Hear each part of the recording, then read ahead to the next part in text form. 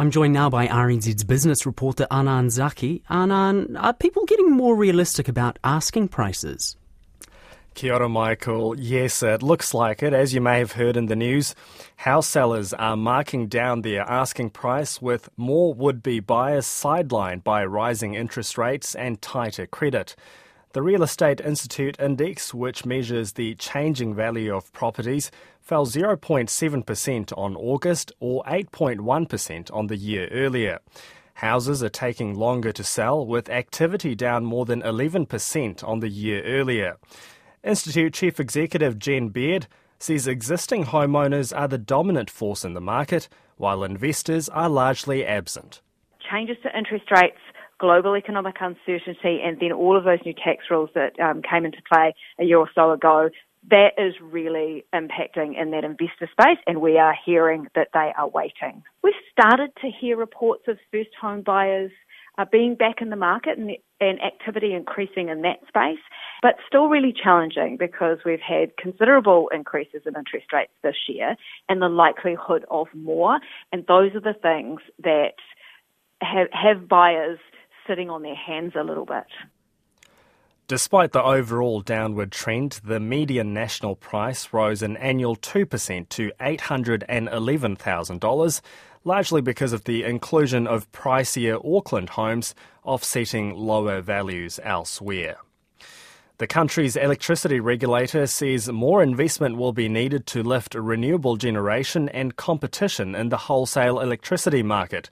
An Electricity Authority consultation paper says better information sharing is needed between the authority and the Commerce Commission, and for the Overseas Investment Office to guide investors in renewable generation and help developers navigate the law. The authority's General Manager for Market Policy, Andrew Daube, says it's important to make development easier to meet the country's supply needs to 2050. As part of our review, we did a couple of extensive surveys around investment intentions and people who are actively looking to invest in New Zealand and bring on net new renewable investment. We were really heartened to see that about 80% of new investment that coming online is from non-existing participants, so these are new entrants into the generation sector.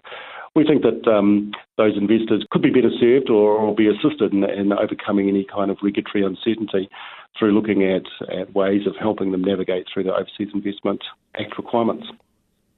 Andrew Daube of the Electricity Authority. And you can hear more on this topic after the rural news. Tourism Holdings has bumped up its full-year profit guidance following a better-than-expected rebound in tourism activity. The Campervan and Tourism Company is forecasting full-year earnings of more than $30 million, which beats its previous earnings guidance of between $17 million and $30 million. Rental yields for the summer have beaten previous expectations and are well above pre-pandemic levels. Tourism Holdings Chief Executive Grant Webster says there's an insatiable appetite to travel since COVID restrictions have eased. Look, I think on a global basis we are seeing those terms, sort of pent-up demand and revenge travel, have become a little bit cliche, but they are very real for the tourism industry at the moment. So despite the economic conditions, people want to get out and travel, and there is a shortage of supply in a lot of places, but people are prepared to pay a little bit more to get what they want and go where they want to go. Grant Webster says Tourism Holdings is expecting a slowdown in motorhome sales, which is in line with the softer economic outlook. New Zealand company heads are struggling to get to grips with environmental, social and governance reporting requirements, otherwise known as ESG, such as on climate change. The standards are becoming increasingly important for companies as they need to show how they're meeting new standards which will influence everything from share prices to their cost of borrowing. But a survey of chief executives by business consultancy KPMG shows 87% of local CEOs see ESG as a possible threat to their business's long-term growth and value. KPMG's New Zealand chief executive Godfrey Boyce says local firms are struggling to show how they're implementing ESG. The biggest single driver has been the internal stakeholders, the people in each of our corporates are looking for that And that's been the single biggest thing. But there's also a recognition that the capital markets are looking for that information, and people do link their responses to the cost of finance ultimately going forward. If they can't tell their ESG story and talk about what their transition's going to look like, that's ultimately going to end up with the challenge around funding. Overall, the survey shows New Zealand chief executives are more upbeat than their international counterparts and are less concerned about the risk or impact of recession. Well, time now for an update from the markets, and we're joined by Belinda Stanley of Craigs Investment Partners. Good afternoon, Belinda. Good afternoon, Anand. Well, it's been a rough and tumble time on Wall Street. How's the local share market looking today? Yeah, well, we've just followed Wall Street a little bit lower this morning. We're currently down 60 points at 10,896, so down around 0.5%.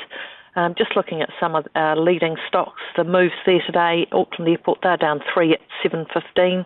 A2 Milk's down 7 at $6.14. Contact Energy up 5 cents at 7.24. We've got EBOS down 35 at 36.40. Fletcher Buildings down 3 at 4.98. Fisher & Paykel Healthcare down 39 at 18.26. Meridian's fairly flat at $4.70. Main Freight just up 1 cent at $67. Ryman Healthcare down 7 at 8.47, and we've got Spark down 4 at 5.08.